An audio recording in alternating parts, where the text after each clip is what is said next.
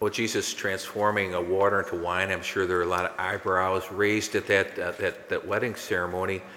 And we know that Jesus performed many miracles. Jesus performed healings, and we might wonder, why was that? Was it to have the spotlight on himself? Well, it wasn't that. Was it to be into the spectacular for the sake of the spectacular? It wasn't. When Jesus healed or performed miracles, it was always to draw people to a deeper level of the soul and faith. Because even with the healings, eventually a person's going to pass. But what's eternal is the soul. And so that was always the desire of Jesus. And what does he desire to give us? I mean, he brought this amazing grace into this scene here in Cana and Galilee. What does he desire to give us? We get a glimpse of that in that first reading from Isaiah. And here's what the Lord expresses through the prophet to the Israelite people, who really are a reflection of each one of us. The Lord delights in you and makes your land his spouse. And as a bridegroom rejoices in his bride, so shall the Lord rejoice in you. You know, the Lord, what he desires to give us is this grace that is transformative. And, you know, Jesus could easily change water into wine, but he has a harder time changing the human heart, because we have free will. And we can be like this. We can kind of close ourselves off in selfishness. We can kind of ward off that grace. But when we do this, it changes everything. And our faith is really key as we navigate this side of heaven and living out our discipleship. And as we grow in our faith, what's going to happen is we're going to see differently, we're going to listen differently, and we're going to act differently. We become more and more Christ-like. Just last weekend, we had the baptism of the Lord. And as Jesus came out of the baptism, or out of the water, the voice of his Father is heard, "This is my beloved Son, with whom I'm well pleased." Jesus knew his identity. He was a beloved Son of the Father. When we're baptized, the touch of baptism, the grace of baptism, we become a beloved son, a beloved daughter. That's who we are. And but we have to grow into that identity. And again, that changes everything when we do. How we see, how we hear, and how we act. And I want to make a couple connections here with some things going on in our country this week. Tomorrow, Monday, is the birthday of Dr. Martin Luther King Jr. And you know, we know all of what he stood for and what he challenged. You know, as long as human beings have been walking the face of the earth, there's been prejudice, there's been racism, sometimes it's ethnic hatred, sometimes it's religious persecution. There's all kinds of prejudices that exist in the world. If you have ever been on the receiving end of a slur because of your race or your ethnicity or your language or your religion, you know what it is to experience a prejudice, because the person may not even know you, and yet you're judged because of what's on the surface. And it's demeaning, and it's dismissive, and destructive. And it goes so against everything our faith is really about. Because I mentioned our baptism, we become a beloved son or daughter of God. That's our deepest identity. We're a child of God. We're created in the image and likeness of God, as every person is. But because of original sin, its impact on us, our vision can be tainted. Even our hearts can be corrupted. And we see that on display all the time in our world. You know, something I've never had a question on in terms of a doctrine, even though sometimes people can struggle with this one, especially those who are of a different faith, is our doctrine on purgatory. You know, what is purgatory? It's really a purification of anything that prevents us from entering into the glory of God. And I have a feeling that almost all of us here, you know, we're all going to need a little bit of purification. And I think this is an area, you know, when we're talking about prejudice, that all of us here probably have some struggle in that area. And we're going to need some purification to come into the glory of God.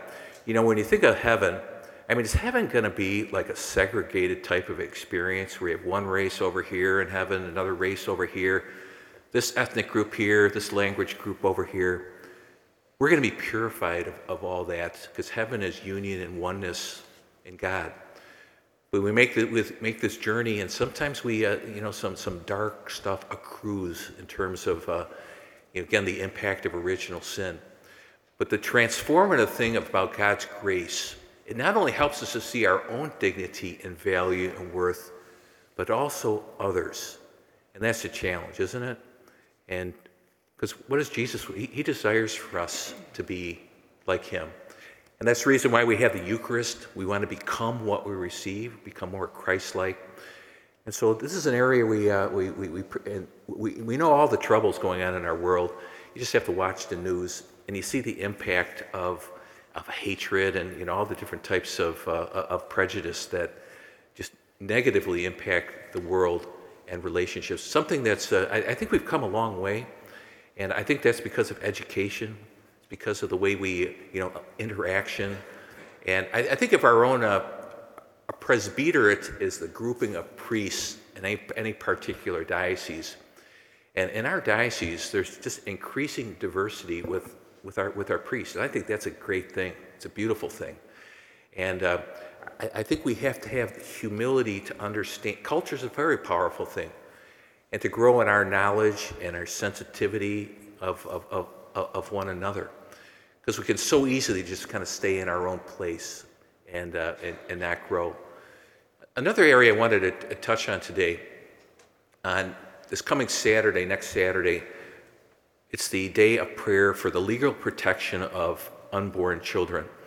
And since legalization in our country, over 62 million unborn children have met their demise because of abortion. That's really tragic and sad. And there was a time where all of us were in the womb. Thank goodness we're all here. And again, we are created in the image and likeness of God. Our Catholic belief is that we have human life present from the time of conception onward, all to the end of natural life. Not everyone believes that. And sometimes it can be a very dangerous place to be in the womb. And some just see it as just a glob of cells, and there's no humanity there. But we believe in our Catholic vision that is God who is creator. There's a beautiful passage in Psalm 139, which really states our belief. O Lord, you have probed me and you know me. You know when I sit and when I stand. You understand my thoughts from afar. My journeys and my rest you scrutinize. With all my ways you are familiar. Truly you have formed my inmost being. You knit me in my mother's womb. I give you thanks that I am fearfully, wonderfully made. Each one of us here are fearfully, wonderfully made. God's fingerprints are all over us from the very beginning. And I think that's the vision that the Lord wants us to have. And that's not the vision of everyone in our world, but we need to hold high that banner about what we believe about the sacredness of human life.